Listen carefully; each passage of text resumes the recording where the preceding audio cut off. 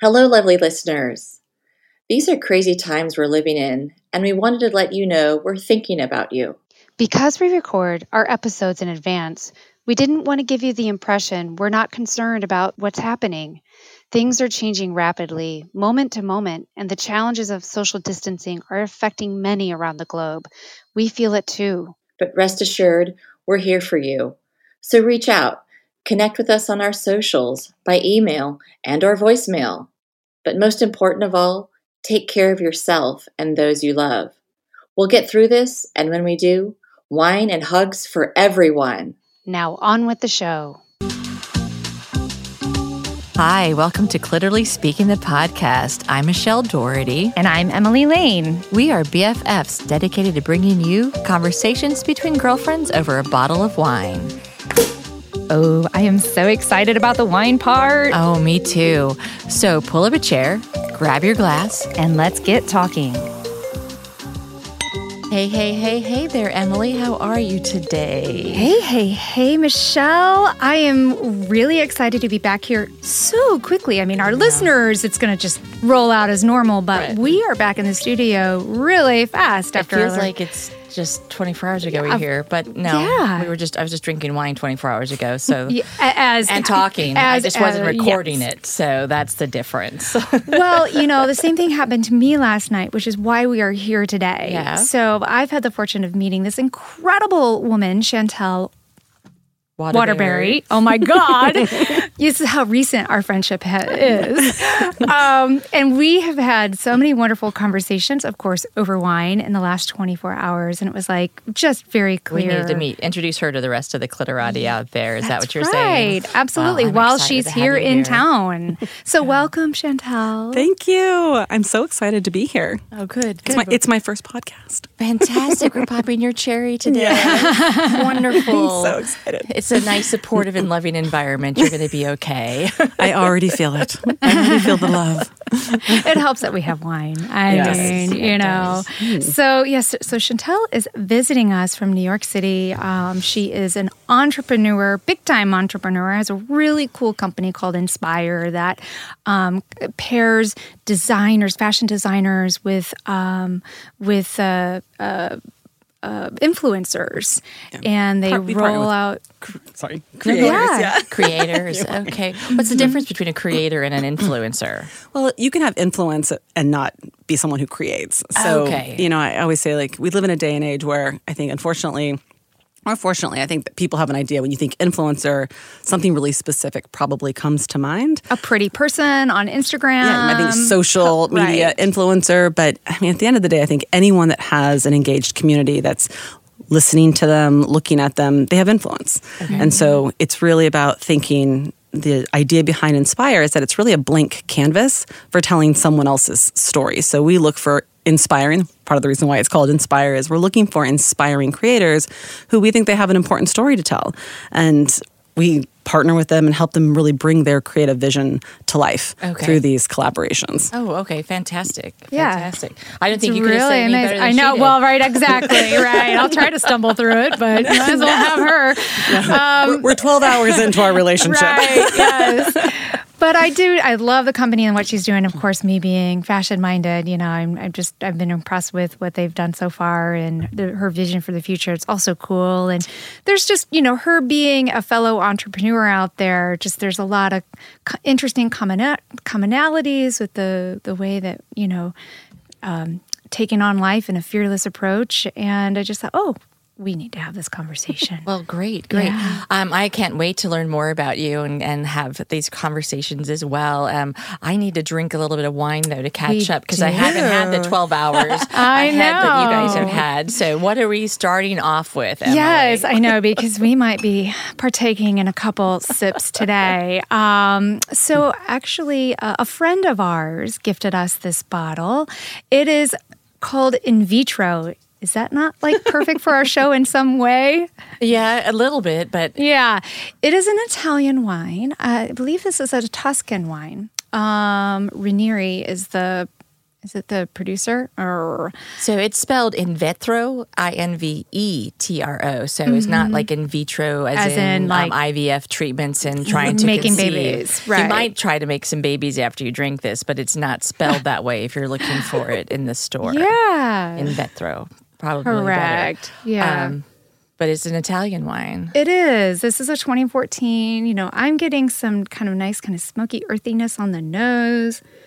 I haven't really given this a whole lot of thought yet, but I'm interested to kind of dive into it. It's kind of soft, I think, on the palate. It's got some nice kind of, you know, those red plummy kind of, you know, right. blackberries and those kinds of dark fruit notes. And the aroma, the smell is to me is stronger or more diverse than the taste. I would expect a little more complexity, and so it was a surprise that it's so easy. Really mellow. But at least you still get that full bodied, you know, aroma to inhale, and you're like, you know, because I do love that. I love my wine like that. I like to have the great smells. You like your men like that. I like my men to smell nice, and then be easy, and full bodied, and then be easy. Yeah, right. They're lining up, you know. They're just lining up outside for it. You know, they hear that. But no, this is fabulous. And I appreciate our friend donating it to us. Yeah, wasn't that very kind? So, so Chantel, you're saying this is your very first podcast ever, but you're not unfamiliar with being, you know, brought into studios and doing interviews. You've done some pretty cool things. Yes, I've definitely done a combination of, it's more TV, video, interviews. But when I was with my previous company, Chloe and Isabel, and it's ranged greatly from morning shows to Bloomberg. I mean, really, what was that? Run Bloomberg, what was that like? That was the most terrifying experience of my life. Tell us why. It was actually my first. And it was live. And there was no wine involved. And there was no wine involved. Okay. And I think just the idea of having your first experience be a live one. Oh, right. Yeah. And something like Bloomberg, which is really intense. It was like hard-hitting business questions that I went out there and I just kind of blacked out. Like, I don't even remember. And then I go back and I watch it. I'm like, oh my God. Did I say that? Was that me? I was like, something. There was like a ghost. I was possessed by something else, and it got me through that. But even though it turned out great, I was like, I'm never doing this again. No live TV. Never again. Huh. And then did you? No, I never did live TV again. I was like, this is it. Like I did it. I said I would do it. No, it was great. But you know. Do you have a sense of like how many people saw that?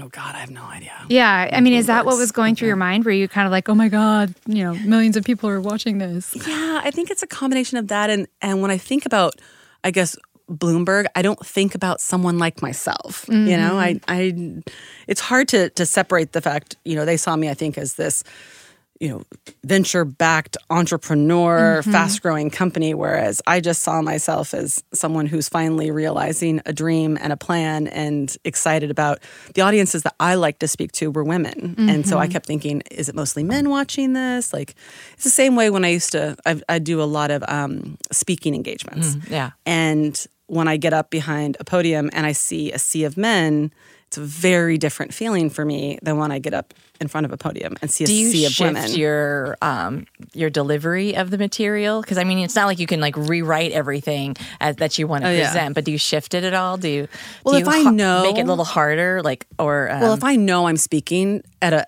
an engagement with women, especially because at Chloe and Isabel we had our own Chloe and Isabel summits that I spoke about very specific things that were catering to women and messages that I thought were really important for them to hear. Whereas if I was just doing, you know, if it was, you know, shop talk or something that was an industry-wide type of summit or whatever, it's talking about the business model and people are more interested in business models. I mean, it's really, the difference is passion, right? Like you get up there and I'm going through the motions and I'm telling them the information I know they want to hear versus me getting up there and just speaking from the heart because I absolutely love the message I want to share with them. And that's probably the biggest difference. It's just the delivery because I'm personally more excited about one. Well, and then we've found that just like with with our conversations and the whole reason that the show exists. It's like when you're vulnerable and you're letting your passion shine and you're being honest about things and sharing your perspective, that's what people connect with. Yeah.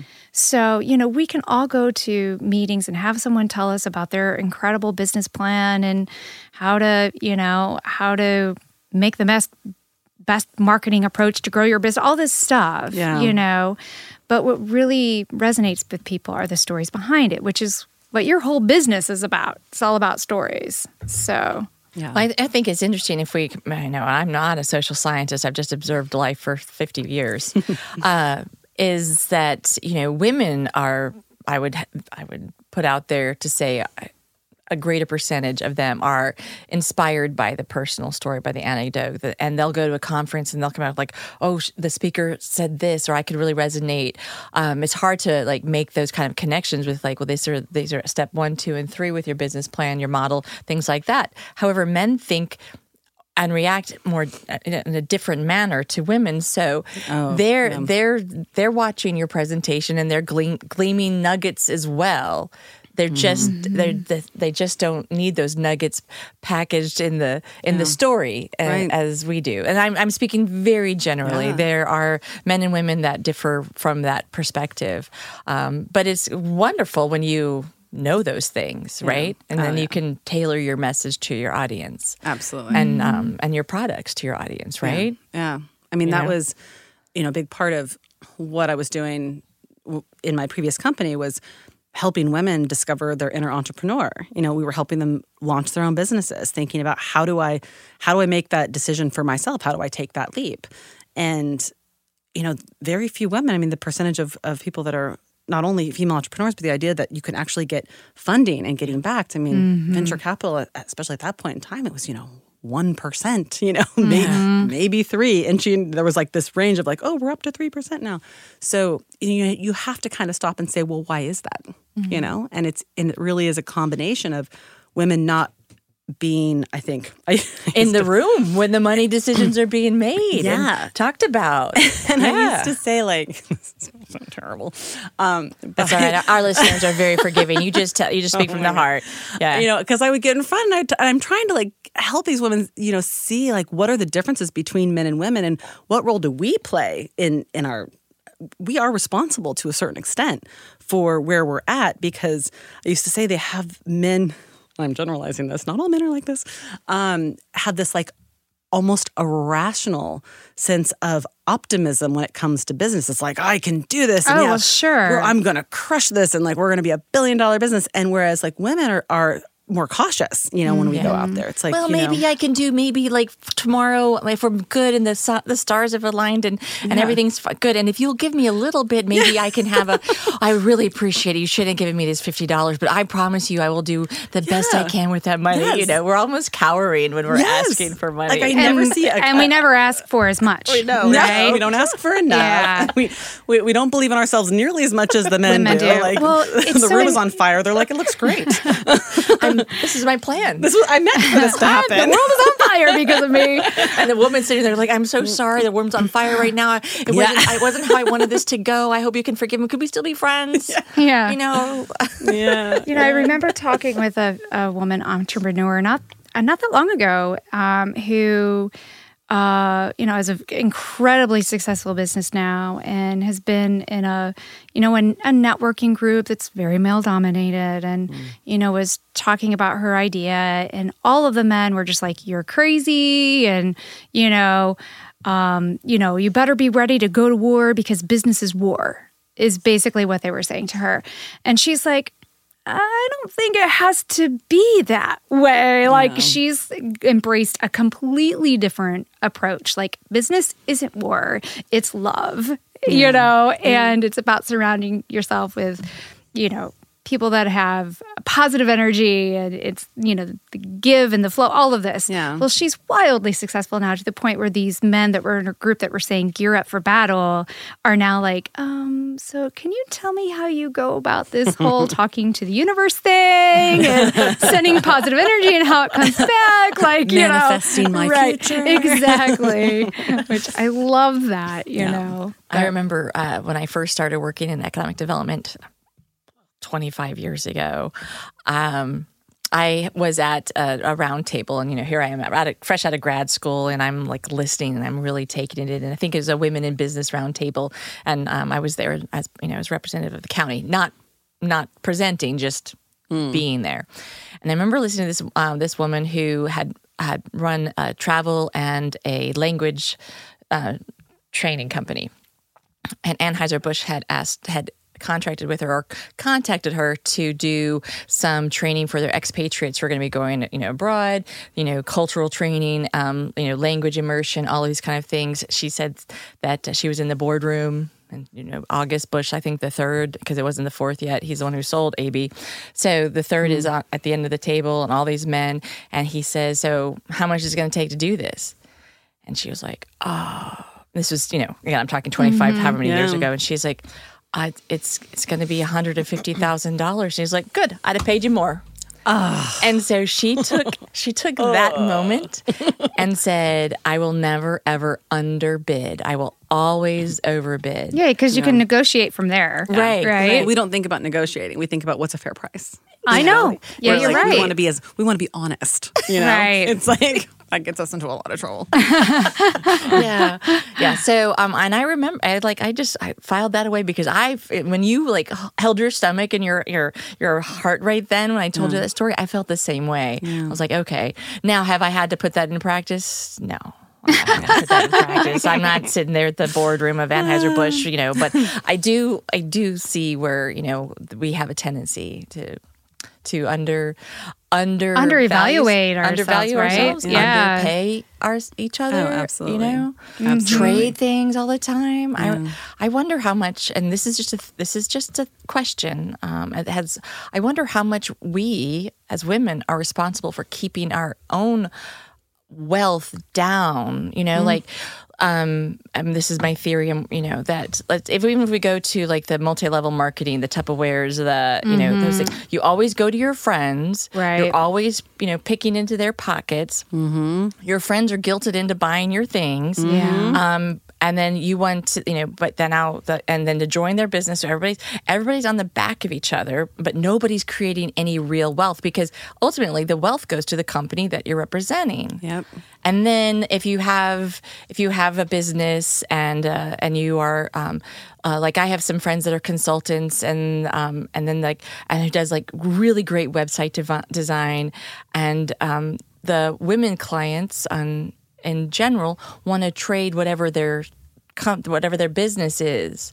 I do life coaching, so I'll trade you life coaching to do my website or whatever. And I was thinking, how much are we subconsciously perpetuating the wealth gap on our own. Absolutely. Because we live in a more fearful way, because whether it's being afraid of hearing no or thinking again that you're doing something that's unjust or unfair, I think it's harder for us to imagine the possibilities and say, well, let's just try that. And that was the biggest message I kept giving, our entrepreneurs, whoever we're working with, is don't be afraid to ask. And this was the other thing that I was saying earlier is we tend to think that we need to be so prepared. It's like we can't make a mistake. We've got to be perfect. We have to have all the answers. Yeah. I knew I wanted to be an entrepreneur when I was 21 years old. Nice. I said it. But I took 15 years to do it. I was like, well, I'm going to work for Target Corporation, and then I'm going to work for Macy's, and then I'm going to work for Gap, and I'm going to get all this experience, and I'm going to fill my basket of skills until I'm worthy enough. I'm ready. I need to make sure that I can succeed. And in my mind, only time and experience was going to get me there. And by the time I became an entrepreneur and I started to meet all these other entrepreneurs, they were coming straight out of school and raising this kind of money, and they were going right in. I'm like, they're so fearless. I'm like, they don't have any experience at all, and they're doing this. This is amazing. And I think that fearless thing, Michelle, with what you're talking about, how much of the problem that we have is women, we're perpetuating this problem because we're giving stuff away and not really understanding our value. But I think really up until fairly recently, the world didn't look at us with the eyes that we could be successful entrepreneurs.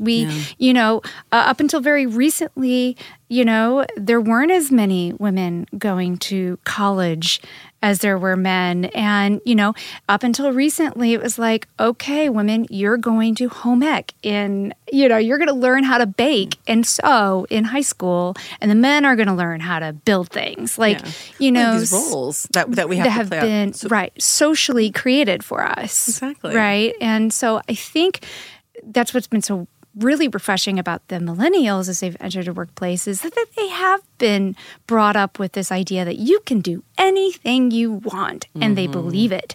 And they do it, Exactly. And so, that I think has really contributed to the shift. Now we're the ones with the experience, right?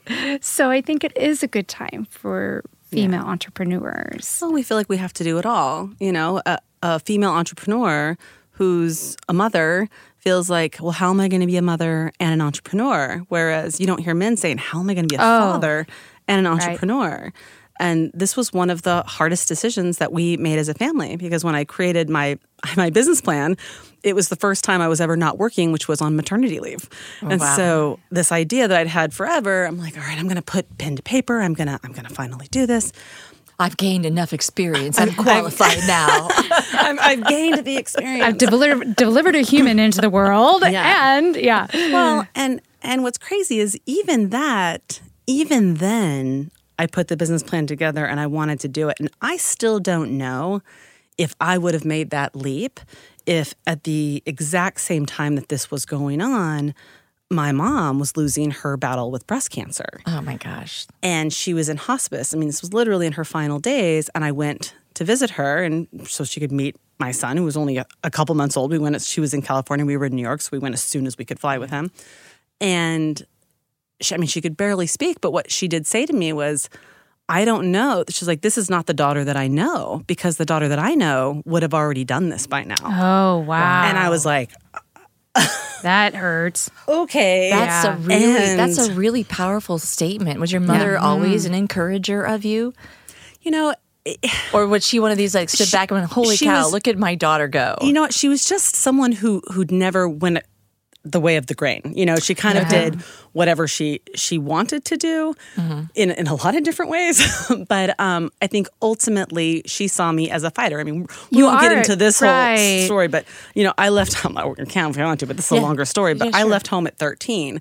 And so she saw a daughter that was fearless, right? That was always taking these chances.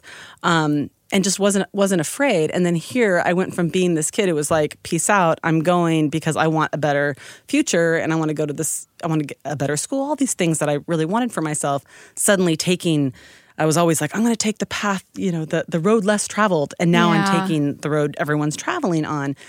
And so I kind of walked away with that and I thought, what happened to me? Where's that fighting spirit? What happened to me as a human? And I made my last day at work what would have been her birthday. Amazing. And then that's a great gift to her. Yeah. But then came the discussion, right, with the husband. How are we going to do this with a child? Okay, there's so many layers of conversation I want to have she's right out of now. wine. I know. So That's just we need to awful. refresh your wine. I want to talk about why you left at 13. That is a story. I want to talk about how this conversation went with your. Well, you can't. Here's why it's relevant. It's never an accident on this show. We had it planned. We're gonna get it. We're gonna find. She won't even realize she's gonna tell us her deepest, darkest secrets. I know. Within the first 20 minutes. This is the magic of the wine. I feel like I'm on what's the Barbara Walters? Yes. I'm like, when do I start crying? We got the Kleenex down here. Fantastic. That's like one of the best compliments we've been given. So so let's just take a break and we'll come right back, okay? All right. Michelle, I'm so excited. We have a new sponsor. I know, Emily. We're thrilled to bring them on board as partners here at Clearly Speaking the podcast. It's a great group of people. It's worry-free marketing. Uh-huh. And, I discovered them many years ago when I first moved to St. Louis. I was doing a lot of independent consulting work at that time, and this company was my go-to resource whenever I knew a company needed a new website or website work. They needed help in that digital world, driving good prospects to their website through AdWords, Facebook campaigns, whatnot. They just did a great job. And I love those guys. So they're a sponsor for us, and they're like our social media Uber partners, fans. right? Exactly. I mean, this is like a really great resource for us. I mean, you have done an incredible job with your phone and your iPad and your laptop, putting things together. But it's nice when you can have a team behind you. That's right. I mean, because things happen more quickly when you have a team versus trying to do it all by yourself. Absolutely. Well, it's its own specialty. Marketing is such a tough thing, and to do a really good job at it. I mean, I'm a visual person, a creative person. Yeah, you are. I've done the best with that I can, but And the nice thing when you get to a point in a business and you realize, hey, I need to bring somebody on. If you reach out to a company like Worry Free Marketing, and then you bring them on board, you are not going to be disappointed at all with the resources, with the research, with the analysis that they give you, with the strategy, and we are so blessed to have them on board here at Clearly Speaking, the podcast. I'm very excited about this relationship. I know. Isn't it wonderful? It's great. So they can reach Worry Free at worryfreemarketing.com. And you can always click on the link from our website, too. That's absolutely right. All right. So thank you, Worry Free. You've definitely helped us be worry free.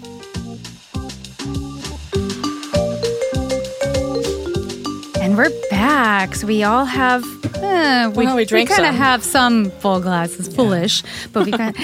Anyway, here's what I was thinking when you were talking about, the fear and that held you back from really pursuing entrepreneurship when you were a young adult. And then, you threw that bomb in here about the fact that you left home at 13. And, for me, that clicked right into place. Like, I understand why you would be more reserved about pursuing a life of entrepreneurship if you were on your own at 13. I, too, was on my own at a very young age, which set me down a path of fighting for stability. And so that is what I created for myself. I got the great job. I had the great income. I had all of those things that you feel like you need if you don't have that, And then I eventually got antsy and like you was like, okay, this model isn't working for me. I'm miserable, So I'm curious. Here's me projecting my story on you.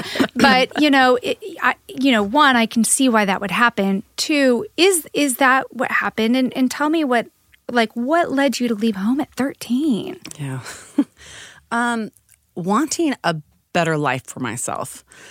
I grew up in a very small town in Northern California, far north of Sacramento, for anyone that knows what that close to Oregon.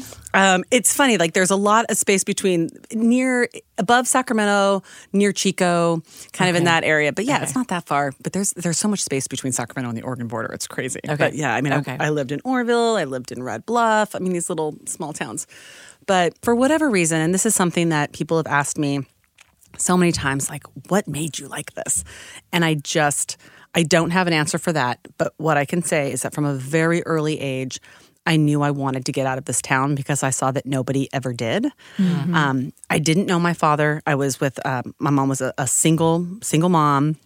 And how many siblings? I have 2 older half-brothers who were really actually raised more so with their father. Okay. So, most of my life, it was kind of me and my mom, and he was just not somebody that we even spoke about. Okay. And there was a private Catholic school that I was going to because my older brothers were going there that was being paid for by, and my mom. By their dad? By their grandmother. Their grandmother. Oh, wow. Yes. Nice. I know. And so I kind of got to go there. That's a woman taking care, that's a woman taking care of her granddaughter. Or their grandsons, yeah. Well, and I just kind of got to scoot in, I think. On the family discount? On the family discount. Yeah, exactly. And they're quite a bit older than me, 6 and 8 years. So they were kind of out. Anyhow, point being, my mom was someone who always kind of struggled to work. She was more of an artist. She loved to write. She loved to draw. But there were moments where we were on and off, welfare and just, kind of struggling to survive. And I just remember around the 4th grade hearing them say like, hey, if you can't pay tuition, she can't continue to go here. And I was kind of like sitting in the principal's office while they were talking to her. And I was like, oh my God, like this is my only ticket out of here. Yeah.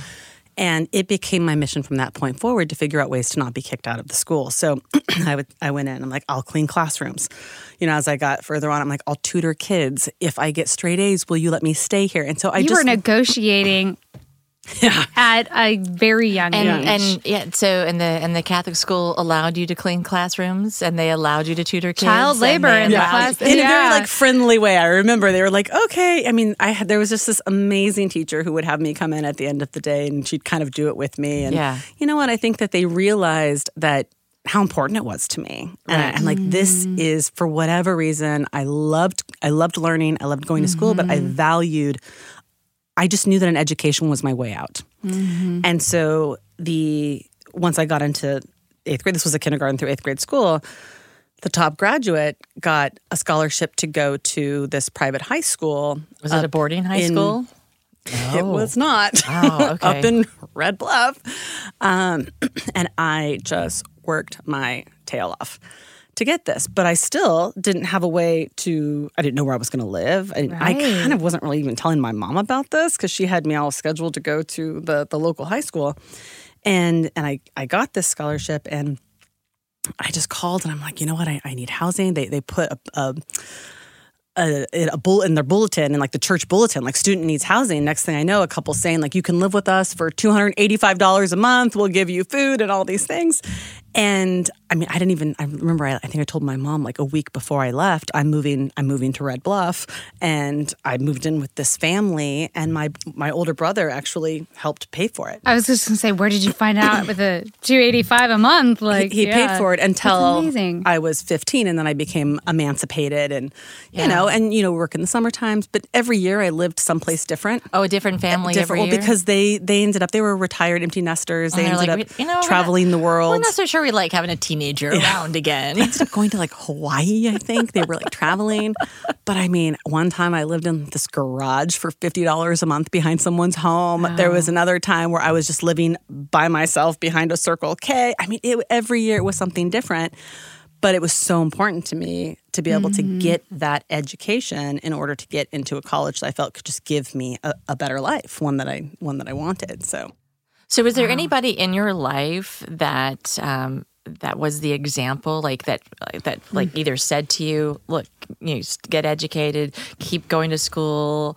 I mean, or was it just you looked around socially, saw what was on TV, the messages of different billboards, and assimilated the information that way? I think it was a combination of seeing definitely movies. I can remember every once in a while I'd see a movie and you'd see like the big city. And I remember thinking, I want to be in New York City. And I had this craving to be in a big building. I just wanted to be in a skyscraper. And, I was the first college graduate of my family. Again, not on my father's side because I don't know that side. And later on, I learned that, like, in fact, they actually ended up with like Ivy League educations. I was like, oh, this is interesting. Maybe this is where my passion comes from. I have no idea. Yeah. But in my family, it really wasn't something that necessarily was expected of me. Your mom wasn't a reader or anything? I mean, she was an avid reader. Okay. But it's not like she was like, you need to do X, Y, and Z because I think it wasn't expected of her.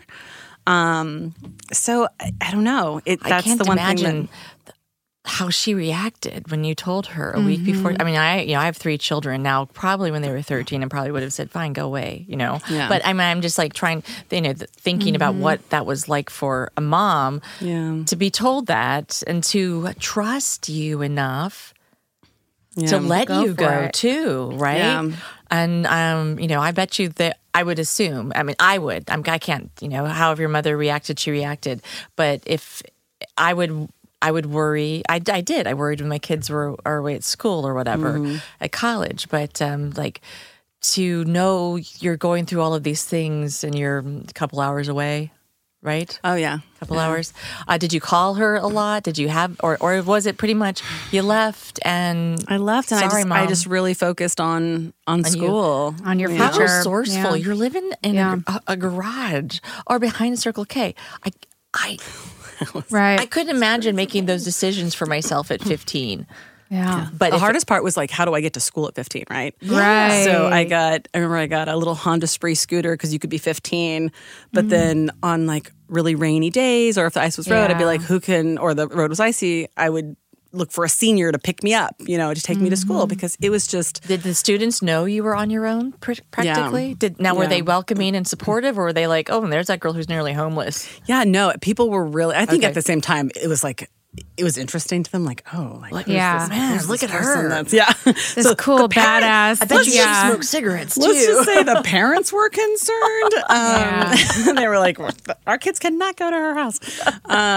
Eventually it got to a point where by the time I was a junior, they were concerned enough. They were like, you need to go and live with a family. So I ended up, the school sort of enforced me to live with a family where the father was like a CHP officer. I was like, all right, I get it. So speaking father here, I'm very curious, like, do you know your father now? Like, you know of your father clearly in the family. Do you know your father? Are you in contact? No. I eventually discovered, who he was. I have learned since then that he has also passed away. Okay. But no, I think it was one of those situations where they were not necessarily together for a long time, and it was something that you were supposed to be born. That's why they met, because you were supposed to be born, right? That's how we could take it, right? Yeah. Because look at what you've done, and look at the life that you've created for yourself, and overcome, the obstacles, and stayed focused. And now you have how many children now? One, two, yep. And boy and a girl. Yep, I have a 5-year-old girl and a 10-year-old boy. Okay, so and I'm gonna venture to guess that you are such a different parent. Oh my God. Like to a fault. I'm like, I'm going to protect you from everything. I'm going to redefine the word helicopter mom. I'm like so worried that I'm going to screw them up by being so protective. It's terrible. I'm like, you're going to get the best education. I'm going to make sure that we can just give you everything you need. But and then you worry, if I go too far, will I diminish any of their own independent spirit? No, it's so true. Like, are they going to have that drive to want to pave their own path and change the world? And what you realize is that you can instill that. You have those conversations. I'm constantly having those conversations with my children about, like, you have the ability to have a ripple become a huge, massive tsunami. Like, you can do this. And the sooner you get them passionate about causes. I think it's never too early to talk to your children about how they can make a positive impact on this world. And then they will grow up and that passion will stay there, and they won't settle and take jobs that are just paying the bills. But instead, they will pursue their passions and think about, how can I take what I love and have that positive impact and give back to whatever is important to them. Right. What are some causes that have become important to your children? Oh, they're really big on saving the planet. Yeah. That is the hot topic. The other day I saw my son collecting every plastic bottle that he could possibly find, and he was trying to build a boat with it. He's like, we're going to be able to build things with these, and I'm like, you know what? You're not that wrong. Like we can build things with these. But they're incredibly aware that that they need to worry about this, and it's sad, but it's also inspiring. To see that they're going to figure this out. And it's sad that we weren't able to prevent this from happening. But I have a tremendous amount of faith in this group, I do too. Generation. I do too, and they will continue to educate all of us on how we could be better at he inspires me and our day. Choices with it. So your husband must feel very similarly about education, instilling passion, and social awareness with your children. He's the stay-at-home father, right? Yeah. He is. I don't think that he knew this was what was going to happen on our journey. But, this is part of the problem, right, for women, is that it's never, we don't grow up. Little boys don't get to grow up saying it's okay if you're a stay-at-home dad. Mm-hmm. We grow up being told it's okay if you're a stay-at-home mom. So unfortunately, when men sometimes take on this role, they feel inadequate or maybe like a failure. And here, my husband had this incredibly successful career, and he just at the time we were having our first child, he was in a startup that had been acquired. And so really it was at that point where, people were moving on, because it was being acquired and they were restructuring. And I said, well, what do you think about maybe you staying home? Mm-hmm. And while I pursue this dream and see if I can raise the money to start this business. And I think part of him didn't think I'd be able to raise the money. Not that he didn't believe in me, but it's a lofty goal. And we had set a time limit on it. It's your maternity leave. Can you get it done in 3 months? Because otherwise you have to go back to work. I was given a little less than 6. November was my date. I had to have this done by. Oh, wow. And I signed a term sheet on November 18th. And at that point, he suddenly found himself in this role of being a stay-at-home dad. And that was, 10 years ago. And he has been at home ever since. So I don't think that I could have done what I did if I didn't have a husband who was willing to play a role that he's never been taught to play, or he's never been told that he could play. And I saw him through the years struggle with it and think, I need to go out there and get a job. It's almost like you think you've got to hire a nanny because the man can't be at home. And eventually he embraced the fact that he was at the park with women. Right. And people learned to not call me, but to call him. But even to this day, it's hard for schools to think that they need to call the dad and not the mom. And I think it's so important that when I look at my son, I'm so grateful that he sees this, that he sees that. My husband's an incredible chef, truly. That's what he really should have done with his life. But my son wants to learn how to cook, and he sees that a dad can stay at home, and my little girl sees that mommy works. And I see them playing the roles, and sometimes they'll mimic us, and I'm like, oh, man, this is hysterical. It's look at me, I'm mommy, I'm going off to work, and I got to go catch my train. I'm like, oh, God. But it's so important, and I don't think that any of us realize that we have to make sure that our little boys are told that it's okay to be a stay-at-home dad, because we don't do that. We don't naturally do that. Or it's okay to be a contributing person to the family more than 50%, and it doesn't have to always be financial. Yeah. Right. It's okay. It is. It is. Ego aside. Yeah. Does your husband enjoy being home? Yes, I think that he does. I think that there are moments where, because he's so talented in so many ways, that I think that he's kind of waiting for his moment. And as the kids have really, and we love having one of us always there for them, and that it was just a decision that we made together. But I think that he has really loved this time. We're going to look back on this, and there are times I'm so jealous of him. I'm you get to do all these things. I'm like, this is, he gets to see everything. He's going to the guitar lessons. He's going to the swimming. I don't see anything, Right. I'm missing all of it. And how do you help yourself cope with that?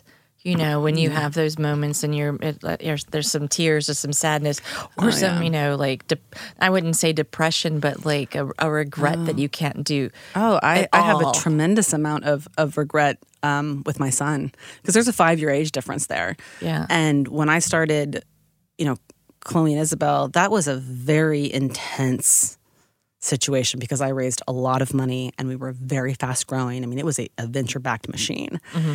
And I don't remember the first 5 years of my son's life. I know I was there, but I wasn't really there because I was so there for my company.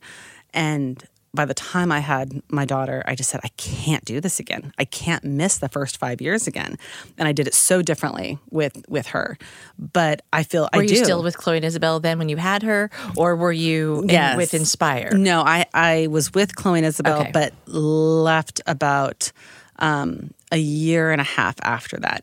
Okay. And I just made myself incredibly present, And it's not even just, what I realized is that I didn't have the ability to separate work from home even when I was home. And so the lesson that I learned was, when I'm at work, I'm giving it 200%, but when I am home, I'm letting work go.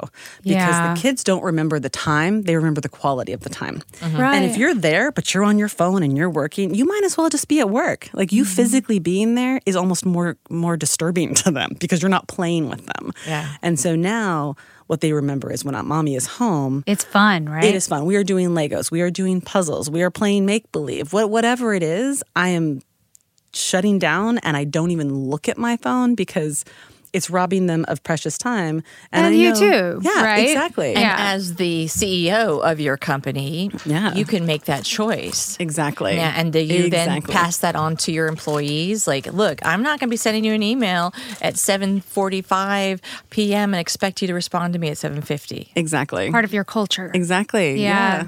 Separate the two, because I believe that happy people that have balance are better at what they do because they love what they do. You need to have that sort of balance in your life, and I think everything benefits from it. So, well, they are incredibly lucky to have you as their mom, as their wife, as their employer. Your clients are lucky to have you as well. I mean, these are, we're just, had you not, taken that big step and gone off at 13, I think how different would your life be, right? Oh, I can't even. You'd probably still be in that small town in California. You probably have like a couple sets of kids, maybe. I think different baby daddies. You might be right. Some of those that just kind of travel through town, and get some of that. But a brood of children. My litter, making things in the backyard. The Catholic school would still be using their labor. We can all look back at what if I had not taken that turn and that turn. What would my life be like? There's oftentimes I feel like, the road would have been different, but there are certain things that come back that I'm like, I'm pretty sure I was just supposed to be here. Like I feel at times that no matter my path. Yeah. I still would have ended up here.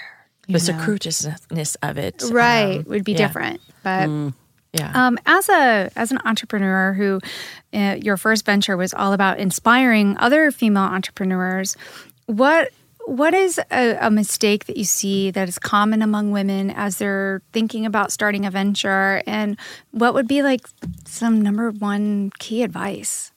Oh gosh, I think number one is don't be afraid to ask for help.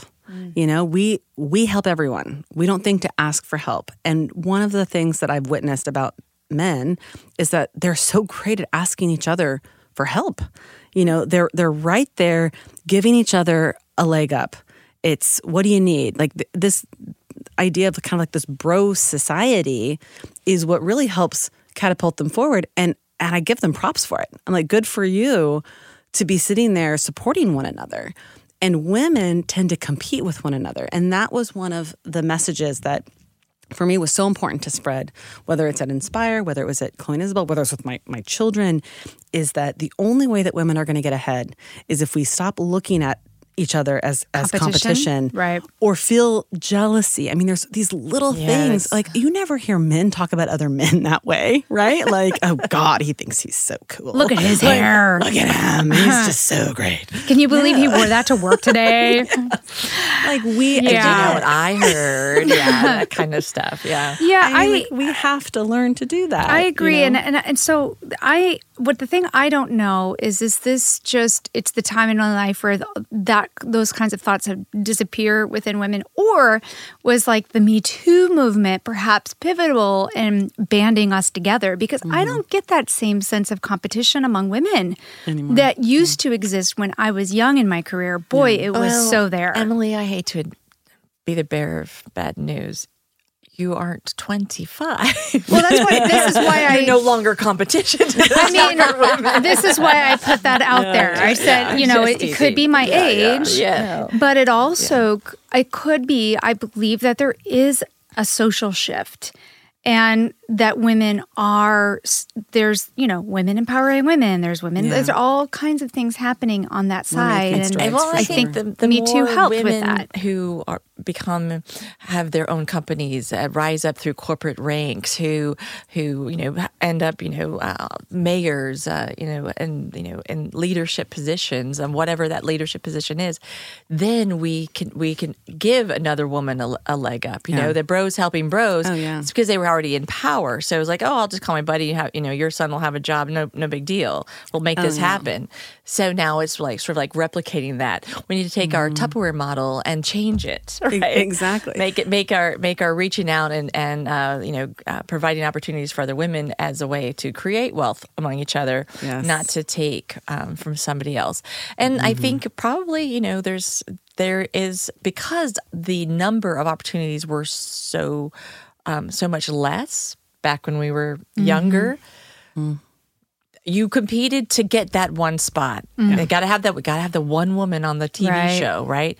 Or the one woman anchor, or whatever. Right. So and we had to fight for it. You had to fight for that. The women at the top, when I was, climbing my way in corporate retail, the women at the top were vicious. Like they had to claw their way to the top. And then they wanted to hold on to it. They weren't going to bring somebody up and just give her all this stuff, because then you would be out the door. And so, I think give it another 25 years and this conversation that we're having will be like so archaic. Oh, I can't wait. I hope, they'll be like, girls will be like, women will be like, like that? Can you believe that was an issue? Whereas like the men at the top were always like jovial and like, hey, how's it going? They're like giving high fives, and like the women were just like so tough, and you thought, oh, I've got to be that. I remember thinking, oh, I got to toughen up. I'm not tough enough. I'm never going to climb this ladder. Got to have my power suit. I'm too nice. Right. Like, you can't be too nice to get. But then you look at the men; they're so nice, and I'm like, what? Why? Why do we have to? We think that's. We need to behave like a man when men aren't even behaving that way. Yeah. Well, it could go back to your statement about stability. Women have over a history, their stability was tied to a man. And then when we were given an opportunity to be in the workforce, create money of our own, still in a world that's created by men. Right. It could still be something to take it away from you. And then where are you? You have to either go back to a man, or what if you don't have a man? It's like, I remember one example of, we had a councilwoman here in St. Louis County. This would have been 25 years ago. And she was a single mom of like 7 kids, and she ran for county council. She got elected. She did a fantastic job. And then when she didn't run again, or I don't know if she like lost or didn't, I can't remember, but she was no longer the county council. And I think she may have been like chaired the county council, but she was no longer the chair and the county council. There was nothing for her. And she looked to her, like she looked at the male counterparts when they were finishing. They were being picked here and picked there. Like this job was waiting for them. Let me move you here. And there was nothing for her. And she still had to feed 7 kids. She's like, the disconnect. Now that again was 25 years ago. It'd be interesting to compare opportunities for women post, civil service like that. But I don't know. I mean, because we normally are all this time is relying on a man. Yeah. And that's the scary thing, is that then you're suddenly in a relationship where you feel like you need them more so than it's a true partnership, right? And that's where a lot of you see marriages actually start to break down, because there's not that balance in the relationship anymore. Right. And that's why I always say, like, it's so important to me that any relationship that I'm in, that need is never a factor, Yes. Yeah. And that's a really great place to get to, and psychologically. Like, it's not to say that there might not be a need there, but like, but if you're thinking that way, it can be damaging in a relationship. Yeah, and it's good if we can get the younger women, in any relationship, whether it's hetero or homosexual or whatever, as long as you're standing there as an equal partner, that's like an ideal to strive for and to be at. Yeah. But, we all make mistakes. We all fall down. We all get back up. Absolutely. I definitely am not going to, whine about my situation when you left home at 13 and made this way and created a couple companies. And I'm going to be like, I need to shut up about myself. It's like. We all have the example that we look at where I'm like, oh, wow, but that person had all these things going on, And at the end of the day, we're also privileged because we're in the United States of America, right? So it is. There's always perspective is everything. Mm-hmm. Oh, absolutely. And we get really great perspective the longer we live, the more people we meet and more people we talk to here on the show. Yeah, absolutely. I recently, and I know that Michelle, you and I are going to be talking about this soon, recently in El Salvador, a staggering statistic that I learned when I was there was that 90% of the women there have been sexually assaulted or abused. 90%. So and that's, scary. of course, that's reported. Yeah. So when you talk about how fortunate we are, Yeah. To be here in the United States, there's a lot of things there are a lot of areas of fortune, Exactly. and certainly, we have our issues with regards to domestic violence and assault and abuse as well, but not 90%. Well, Right. we hope we hope it's Yeah. not 90% because Yeah. it is how much goes unreported. Right. When they say like Yeah. 1 in 4 women, so that's 25%. That's still too high. It's still too high. Yeah. Yeah. Still too high. Yeah. Well, I'm so glad you made time on your whirlwind into St. Louis. Yes. I was just so excited to even discover you had this going on. I was like, know. oh, we get to have a fun conversation. Oh my gosh, you're going to become a top Absolutely. fan, aren't And you? wine. Can't wait to start listening. I'm going to have to go back Yes. through the archives. Oh, absolutely. There's quite few, a bit. There's a few episodes. But you'll notice a trend. We drink great wine. We have great conversations. And we always ask our friends back, which we hope next time you come to St. Louis, we'll have another 'cause conversation. we never drink with our friends just one time. Oh, I love it. Yes. I can't wait. It's a reason to come back. Here's to Yeah. you. Well, cheers. Thank you for joining us. Wow.